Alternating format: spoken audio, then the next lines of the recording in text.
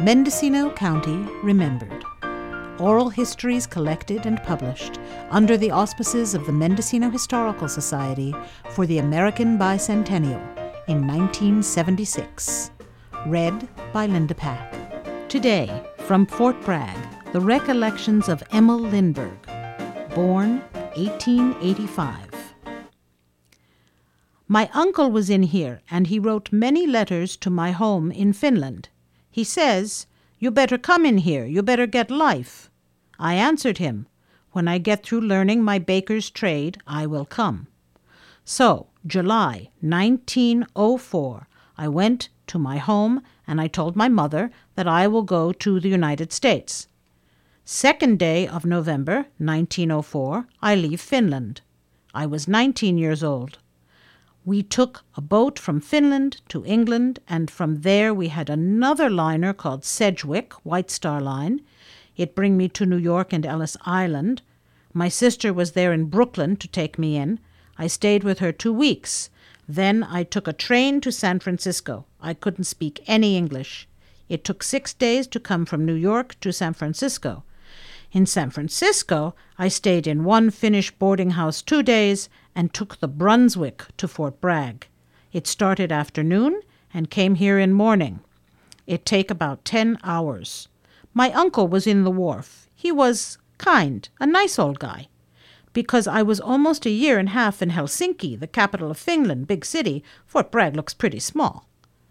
But I have to go to work the first night when I come in here. First night I went to work at Mr. Olson's Bakery on Franklin Street, where Sears is now. Then bread sells 5 cents a loaf. We made donuts, all kinds of coffee bread, pies, cakes.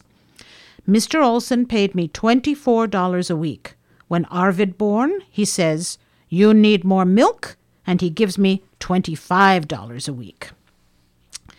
Now, at time of First World War, it was kind of hard. So I told Mommy that now is the war, we have to register. Everybody had to register at that time. I told Mommy that I am not going to register outside person. Many Finnish guys, they register as a Finn, a Finnish citizen, and they don't have to go to the army then. I register myself the way if they needed or if they wanted, I am ready to go and serve in the United States Army.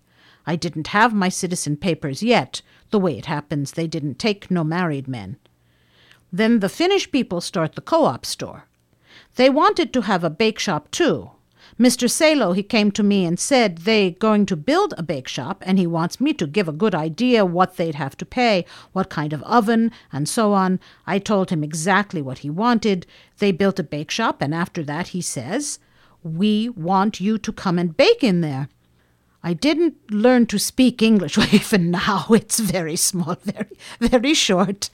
Only trouble was because Mommy said we were going to speak Finnish language in home all we can so the little ones find out the Finnish language.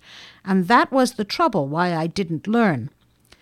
I was here and I like it very much. We thought first, before Arvid born, that we would stay for a while and we would go back to Finland.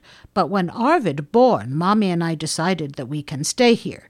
He was just like a king. So after 5 years or so, I told Mommy that I have to get my citizen paper. I start, little by little, learning something, how the United States is a republic. By the help of books printed by Finnish language, I start to find out, little by little. There was a Finnish minister, his name was Lindberg. I told him that I got idea, that I want to have citizen's paper, and he said, "You got your own children now in the schools, they can tell you how to learn." Arvid was in the school and Betty was in the school. They speak English language and Finnish language. So everything I didn't know exactly, I asked Arvid or Betty. Arvid knows pretty well English language. He was in 3rd or 4th grade, I think. So we decided that we go and write, and my luck was good.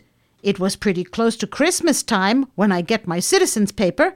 I told the courthouse that this is the nicest Christmas present I ever had.